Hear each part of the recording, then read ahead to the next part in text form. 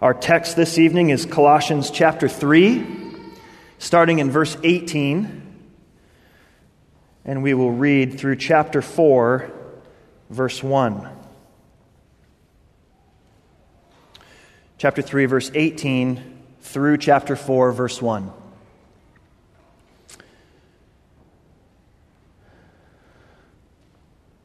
Paul says, "Wives, submit to your husbands, as is fitting in the Lord. Husbands, love your wives, and do not be harsh with them. Children, obey your parents in everything, for this pleases the Lord. Fathers, do not provoke your children, lest they become discouraged. Bondservants, obey in everything those who are your earthly masters, not by way of eye service as people pleasers, but with sincerity of heart, fearing the Lord. Whatever you do, work heartily, as for the Lord and not for men, knowing that from the Lord you will receive the inheritance as your reward. You are serving the Lord Christ. For the wrongdoer will be paid back for the wrong he has done, and there is no partiality. Masters, treat your bondservants justly and fairly, knowing that you also have a master in heaven." This is God's word. Amen. You can be seated. Let's pray. Father, we come to you now, desiring to hear from you. Give us hearts and minds that are ready to hear. Help us submit to your word this evening.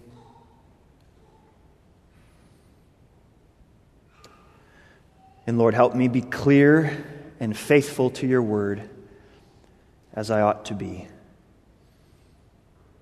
I ask this in Jesus' name. Amen. Amen. Well, in Pastor Moody's recent book, it's called Everyday Holiness, I was struck by a story that he recounts at the beginning of chapter 5, as I was thinking about today, this message tonight, but also a talk that I had this morning in our summer forum. This story struck me. It's the story of a son who didn't want to attend church. So the story goes, he's hiding up in his room. It's early Sunday morning. His mother calls to him, "Come on down, it's time to go to church." And he refused to come downstairs. So she calls back again, "It's time." And he hollers back, "I don't want to go. I have no friends, and no one likes me." "You have to," his mother responds. "Why?" he said. "Oh, because," his mother insisted, "you're the pastor, and you're preaching."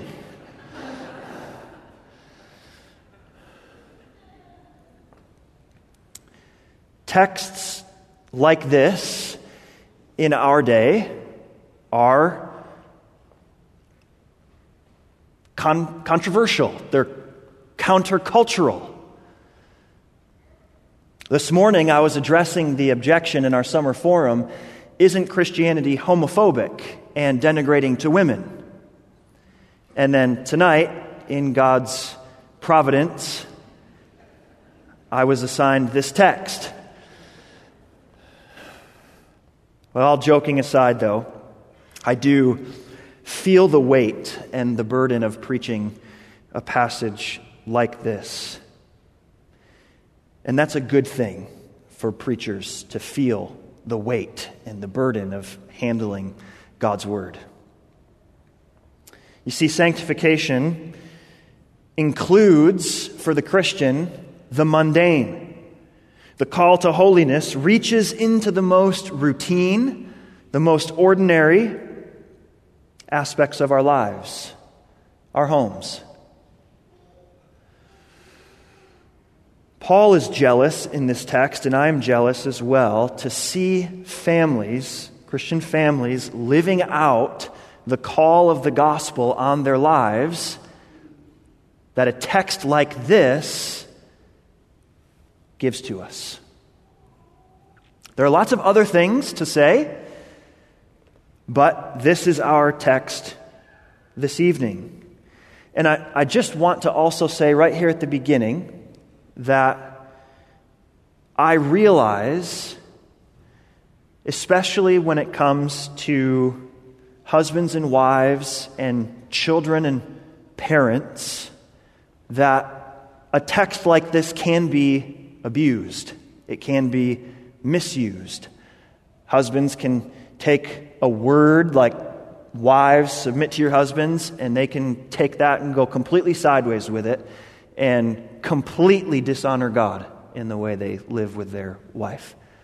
In a similar way, parents can do the same thing with their children. They can see the command here for children to obey their parents in everything, and parents can then go sideways with that and get into all manner of wrong and sin and evil.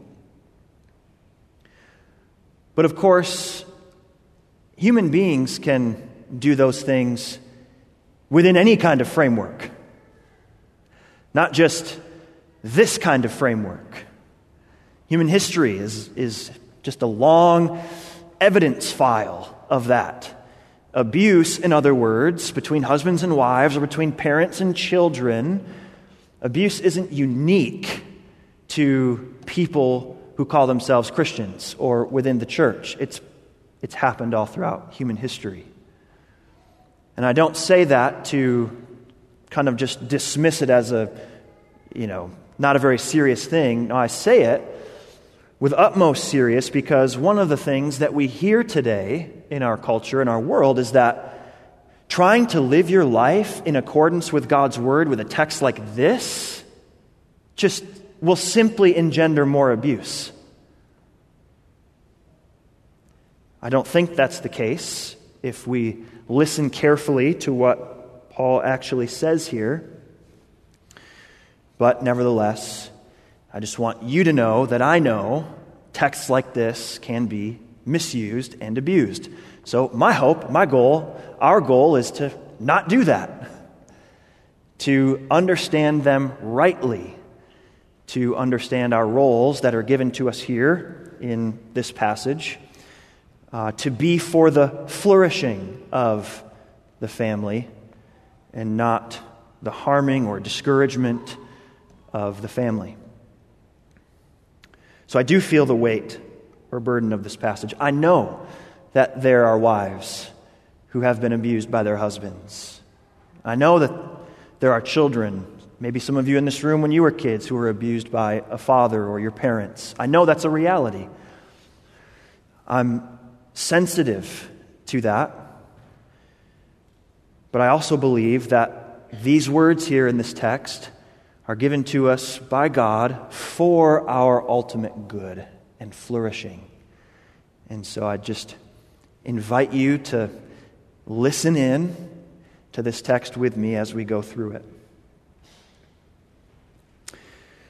The passage itself, chapter 3, verse 18 to chapter 4, verse 1, breaks down in a fairly straightforward manner. It's nothing too complicated. There are three kind of sets, if you will, that you can see. Verses 18 and 19 address the husband and wife relationship. Verses 20 to 21, fathers and children. And verses 22 to chapter 4, verse 1, slaves and masters. That's the basic breakdown. Scholars call this a household code. And there are other passages like this in the New Testament. Household codes like this, giving specific instructions to different members of the household, were common in the ancient world. So this is nothing out of the ordinary for Paul to do. But the most striking thing that you need to see is that within these 9 verses, the Lord is mentioned 7 times. Let's see if you caught them. Look with me. Wives, verse 18, submit to your husbands as is fitting in the Lord. Verse 20, children, obey your parents in everything, for this pleases the Lord. Then verse 22, the end, talking to bondservants, fearing the Lord. Verse 23, still talking to bondservants, whatever you do, work heartily as for the Lord. Verse 24, knowing that from the Lord you will receive the inheritance. You are serving the Lord Christ. Verse 1 of chapter 4, masters now, treat your bondservants justly and fairly, knowing that you also have now your English Bible says master, but it's the same word in Greek, Lord. You have a master, a Lord in heaven. So they're there 7 times. In these 9 verses, the Lord shows up. In other words, this is no ordinary first century household code. This is no normal Greco-Roman list of responsibilities or roles for the family. This is not ordinary. This is a household living under the lordship of Christ. Very distinctly. And that means, among other things, that it is a household living their lives grounded upon and empowered by the stunning grace of the Lord in the gospel. The gospel has broken into their lives and it impacts every part of their lives, including how they relate to one another in the home. Look back up to chapter 3, verse 12. I'm going to read verses 12 through 17 again. I just want you to get this lodged in your mind and in your heart. This is characteristic of the new life of all Christians, which is grounded upon the work of Christ in us and for us in the gospel. So verse 12 of chapter 3, put on then, all of you Christians, put on then, as God's chosen ones, holy and beloved, compassionate hearts, kindness, humility, meekness, and patience, bearing with one another, and, if one has a complaint against another, forgiving each other. As the Lord has forgiven you, so you also must forgive. And above all these, put on love, which binds everything together in perfect harmony. And let the peace of Christ rule in your hearts, to which indeed you were called in one body, and be thankful. Let the word of Christ dwell in you richly, teaching and admonishing one another in all wisdom, singing psalms and hymns and spiritual songs with thankfulness in your hearts to God. And whatever you do in word or deed, do everything in the name of the Lord Jesus, giving thanks to God the Father through him. That's the description of what we are all called to as Christians now. That's characteristic of the Christian life. So whether you're here tonight, you're married or single, you're a child or you're a parent, in Christ, verses 12 to 17 also apply to you. That is characteristic of who we are becoming in Christ. This is what is to characterize us as a church with one another. Now, why do I say that? For this reason, we cannot lose sight of this, verses 12 to 17, when we turn to the specific instructions for households in our passage tonight, as if chapter 3, verse 18 to chapter 4, verse 1 existed by itself and didn't have a wider context. That would be a mistake. But this text does get specific to wives and husbands and children and fathers and slaves and masters. And so we need to see the details of this text. God has a word for us in this text. So even though it's informed by this wider context that we just read out, we need to see what God has to say to us specifically. And just a word to those of you who are here tonight who are single. You may be tempted to think, well, this was the wrong night to come to Sunday evening service. I'm single, I'm not a husband, I'm not a wife, I'm not a parent. You are a child. But nevertheless, this is an important word for you if you're single as well. It's an important word for you if you're single because, whether you're male or female, this passage has a word for you should you become married. You need to know something about what God calls you to as a prospective wife or as a prospective husband. Also, that'd be one reason why it's important. A second reason why it's important is because you need to know what the Lord expects of all of us who are with you in this church, who are married. You can see and look for models that will be very helpful in your life should the Lord call you to marriage. So, I do think, even if you're single tonight and you don't have a specific word for you in this household, except perhaps being a child still, although it's going to have to be modified if you're an adult child, this is important for you. Okay, so here's the details of the text. Let's get into it. We'll just follow through it as Paul writes it. So, verse 18, the first relationship that Paul gets into is that between wives and husbands. So, verse 18, wives, submit to your husbands as is fitting in the Lord. Just a couple things to note here. What does submission mean? Here's a couple definitions. A voluntary yielding in love,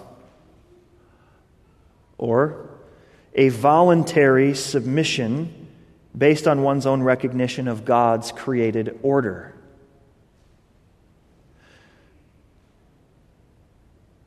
Notice what was repeated. A voluntary yielding or a voluntary submission. And that really is what this particular word is saying. Notice that this is not addressed to husbands. It does not say, husbands, submit your wives to yourself in a kind of active voice. That's not what the text says. No, the text says, wives, submit yourselves, you could say, in a middle voice, kind of a reflexive idea. Submit yourselves to your husbands. This is a call for something for the wives to do, not for the husbands to do. That's a big difference. Also, when we're talking about submission here, whether it's the wife or whether it's later for children or whether it's for, in this context, also slaves, when you're a Christian, any kind of submission, and that could include all of us to things like submitting to the authorities as well, like any kind of submission is not ultimate. Because for a Christian, the ultimate submission goes to Christ. Which means that should a husband be requesting, asking, demanding his wife to do something that would be sinful or against the revealed will of God, the wife should not do that. She should rather submit to Christ. So, those are a couple really important things to keep in mind here. Wives, voluntarily submit yourselves to your husbands. It's fitting, Paul says, in the Lord. Now, what does that mean? Because it's right for you to ask the question, well, why is the instruction to submit for wives? Why isn't it the other way around? Why isn't it husbands, submit to your wives as is fitting in the Lord? So it's a good question, and Paul gives you the answer, albeit very brief, but he gives you an answer. The instruction is for wives to submit to their husbands because that is fitting. That is what is proper in the Lord. Now, what does that mean? If we were to go over to a parallel text here to Ephesians chapter 5, which is longer than this one, it's more well-known as well, we would read that the husband is the head of the wife. It's Ephesians 5:23.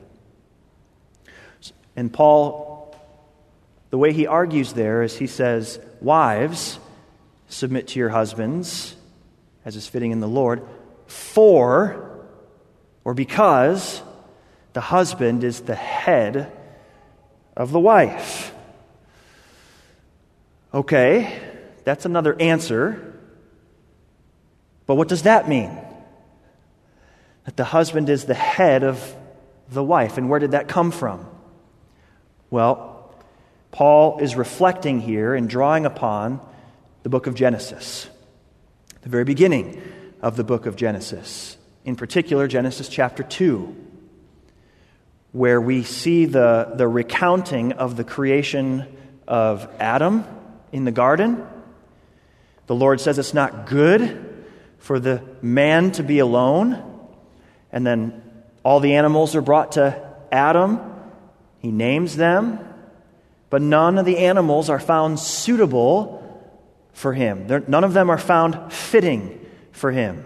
None are found corresponding to him in the right way. And so what does the Lord do? He makes woman. And he makes woman from man, as the text says. The Lord caused a deep sleep to fall on Adam, took a piece of rib, perhaps, from his side. It's highly symbolic here. And creates woman. Finally, a suitable fit for Adam. But some things that Paul picks up on in that narrative that he draws out elsewhere in his letters, 1 Corinthians 11, for example, 1 Timothy 2, and other places, is Paul detects purpose and meaning and design in two things. In the order in which man and woman were created, and with the designation of woman as helper, helpmate. So, Paul will reason, well, Adam was formed first, and then Eve. Eve is a helper for Adam. So headship, in Paul's thinking, is basically that the man, the husband, in the marriage, bears the primary responsibility to lead the couple in a God-glorifying direction. And you can also see that in the early account in Genesis of the fall, where God comes to Adam. What happened, Adam? So, headship does not mean superiority. Husband and wife are equally image bearers of God, equal in worth and dignity and value and personhood. But there is a difference in role that is rooted in God's good design in creation, oriented to the flourishing of marriage, husbands and wives. Headship does not bring with it the right to demean, to domineer, to dominate.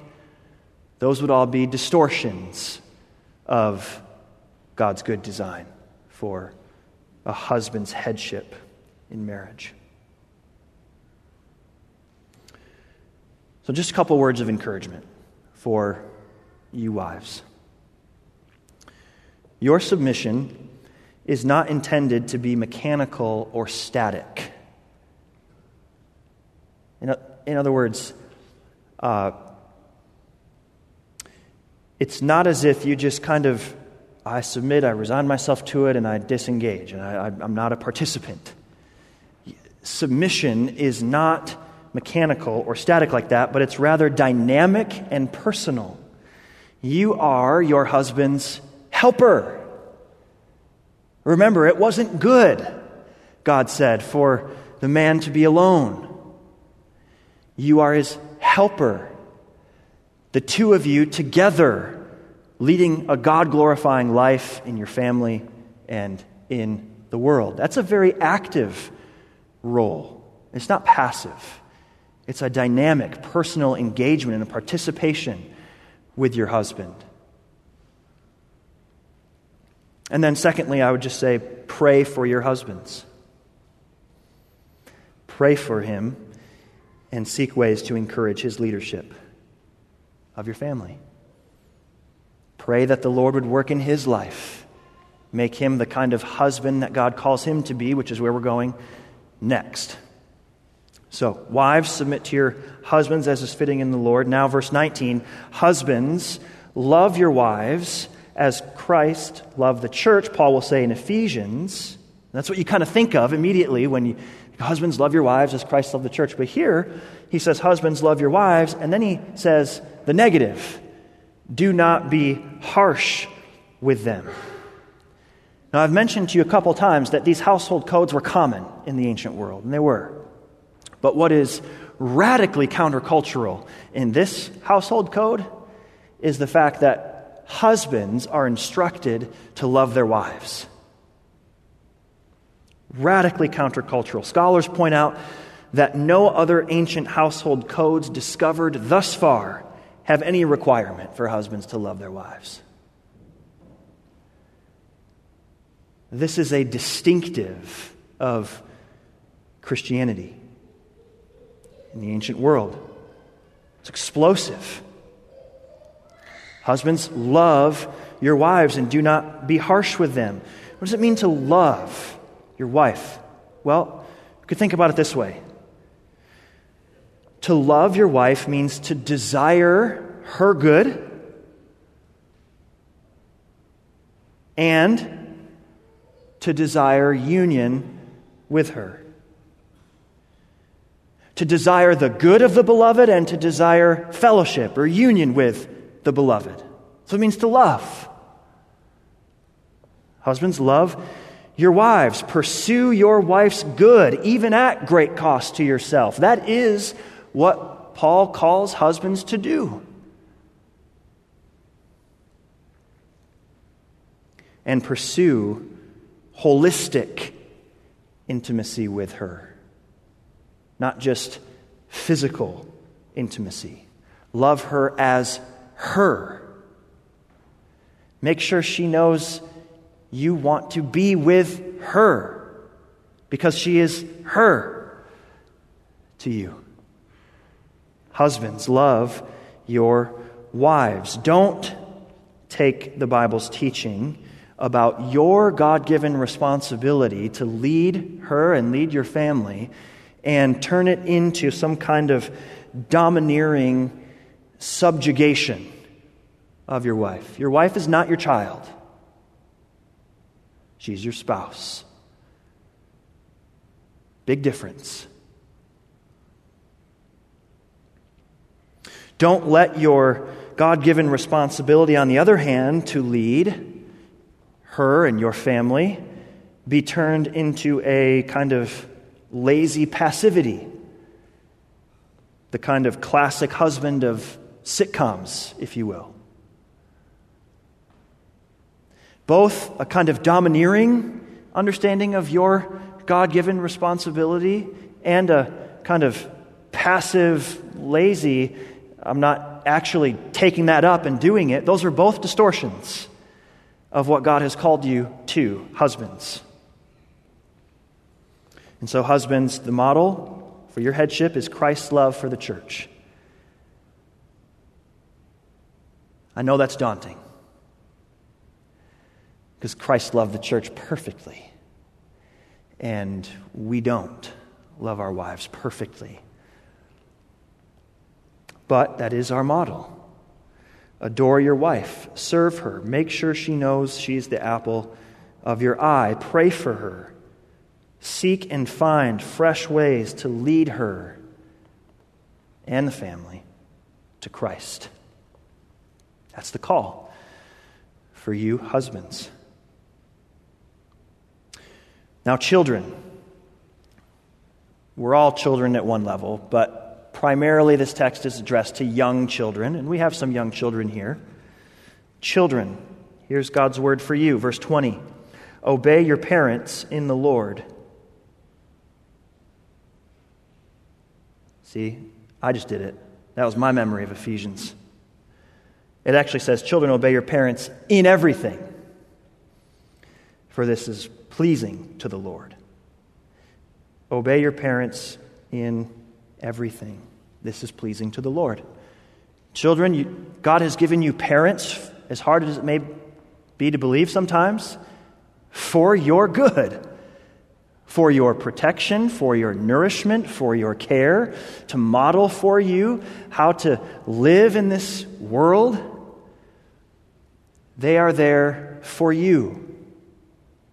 God has given them the responsibility to care for you, to bring you up in discipline, to teach you what is right, what is wrong, and yes, to encourage you and love you. But God's word to you is obey your parents. An obedient spirit is one of the most pleasing things to the Lord. That's what it says right here. So you can please the Lord in your obedience to your parents. Now, I know that sometimes gets hard, and they say things you don't want to do. They say things you don't want to hear.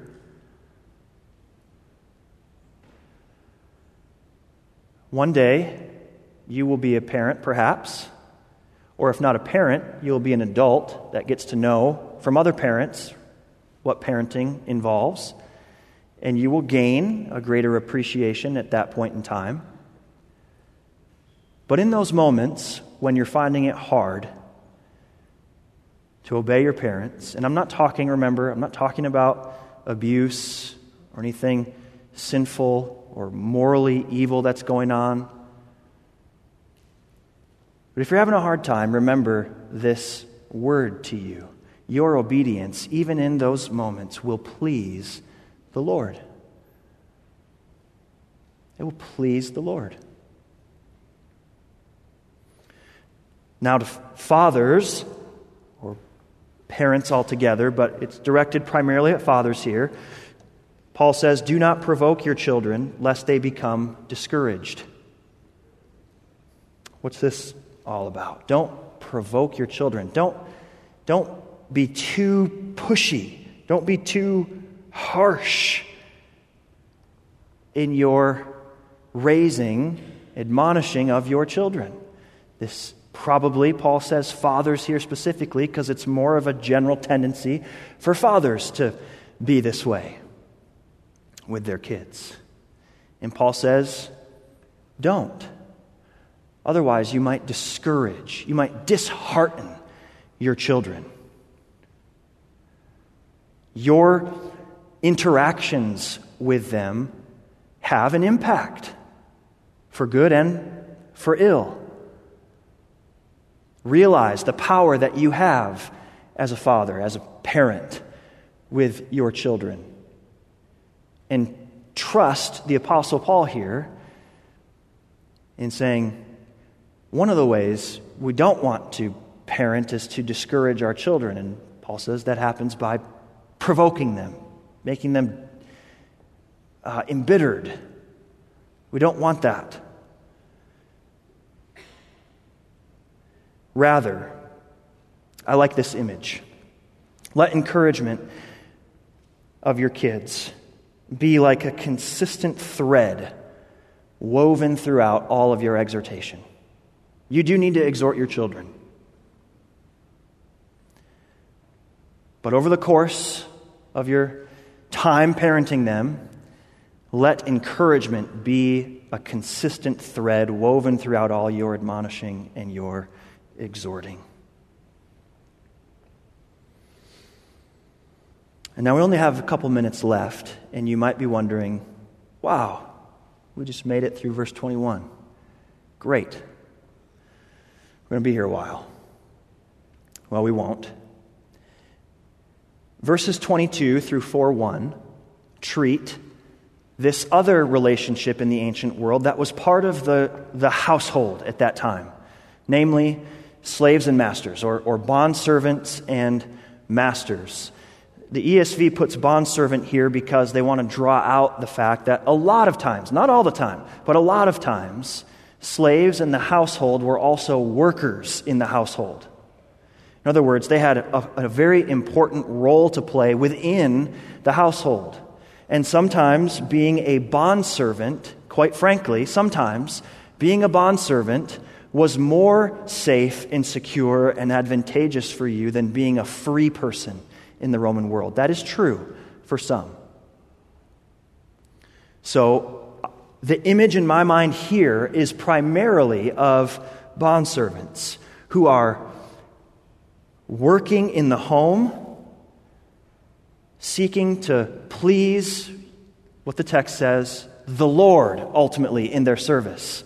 Paul calls on them as Christian bondservants to do their work diligently, yes, but also to do it as unto the Lord. And he gives them a few reasons. Knowing from the Lord you'll receive an inheritance as a reward. You serve the Lord Christ.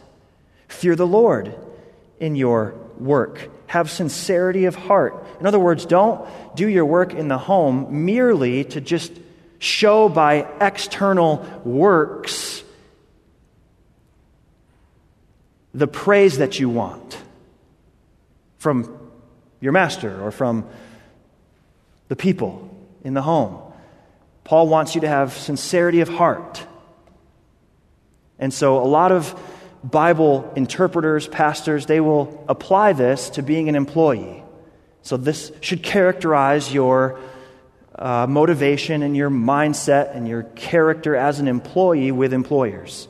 And I think that's okay as far as it goes, but as long as we know that the employee-employer relationship that we all know is very different than being a slave.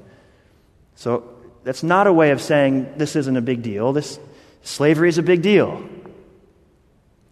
But I'm not taking the time to really delve into all of that tonight because I just commend to you, there's books to read on it, but also when we went through our series in the book of Titus, it was the series right before this one, I actually had the passage in Titus on slaves. And I spent a lot more time there developing a kind of biblical theology of how to think about slavery in the Bible and its eventual abolition, which I think is consistent with the Bible. So if you want that larger explanation, the sermon's on our website, so you can just go to collegechurch.org and go to our sermons page and search for our Titus series, and it'll all be there. So I'm not taking the time tonight to establish the fact that slavery ending was a good thing. Some people will be like, well, look, see, there's instructions for slaves and masters here, so obviously the Bible thinks slavery is good, and, well, we should just have that. No, that's not true. What Paul says here, though, again, is radically countercultural. He's giving slaves, these bondservants, a better motivation for their work, a motivation and reason that will ultimately bring in the inheritance as their reward as Christians. Of course, he also has a word for masters to round it out. Treat your bondservants justly and fairly. Not all slave masters did, obviously. But if you're a Christian and you're a master, treat your bondservants justly and fairly, knowing that you also have a master in heaven. That's powerful. In other words, Master, you're going to be judged by your master in heaven. Let that reality shape how you treat your slaves in your household. There are things here that Paul says that just put little spurs in the whole system of slavery that eventually contributes to its eventual undoing. So, these are the relationships in the household. Paul's saying, look, your Christian life, what it means to grow in conformity to Christ, is not just for your life outside of your home. It's for all of life, which includes your home. That includes how you are a husband, how you are a wife, how you are a child, how you are a parent, how you are perhaps a worker in the world. Christ cares about all of your life, and we are called to these behaviors in light of God's good design for us and in light of the lordship of Christ. So, one final question. In all these instructions for us in these various relationships, what about when you fail? What about when you fail? What about when you've been harsh with your wife? What about when you haven't submitted to your husband? You've disrespected him. What about when you've disobeyed your parents? What about when you've been too harsh with your kids? So we're all sinners in this room. We all have failed in these areas, and we will fail again. And what about when we fail? Well, Paul has a word for us in this letter, like I said, that grounds all of these exhortations to us, and that empowers us to live into these responsibilities. It's the word of the gospel. So look back at Colossians chapter 2, starting in verse 13. And you, who were dead in your trespasses and the uncircumcision of your flesh, God made alive together with him through faith in the powerful working of God who raised him from the dead. Well, my eyes just skipped. That was the end of 12. And you, who were dead in your trespasses and the uncircumcision of your flesh, God made alive together with him, having forgiven us all our trespasses by canceling the record of debt that stood against us with its legal demands. This he set aside, nailing it to the cross. Wow. This is getting at the reality of justification. The fact that because of the work of Christ on your behalf, the record of debt that is piled up against you in your life was put through the hands of Jesus and nailed to the cross. He took it for you. The sin that you committed in the past, the ways you were harsh with your wives, disobedient to your parents, all the rest in the past, and those situations where it may happen again in the future. What about when you fail? You go back to the gospel. You go back to remembering that your worth and acceptance before God is not based on your performance as a husband or a wife or a child or a father, parent, mother. Your worth is based on what God has done for you in Jesus Christ. You were bought with the blood of Jesus, and you belong to Jesus by faith in him. So when you fail, and you will, go back to the gospel and be reminded of how much God loves you, even when you fail. And then let that powerful realization and emotion drive you to take the necessary steps in saying you're sorry, asking for forgiveness. It's no mistake that Paul goes on in the next chapter to say part of what you need to do in the church is, if one has a complaint against one another, forgive one another as God in Christ forgave you. If that's true in the church with all of us here, how much more so in the context of a marriage, in the context of a home? And that power to forgive comes from remembering how you've been forgiven yourself. So this is the lordship of Christ for us at home. May the Lord give us the strength to live this way and please Him. Let's pray. Father, we need your help here to live into these exhortations that you have for us. Sometimes goes against our nature. We thank you for what you have done for us in Christ, and we pray that you would remind us of that and empower us by that to live our lives according to your word, for your glory and then for our flourishing and our good. And this we ask in Jesus' name. Amen.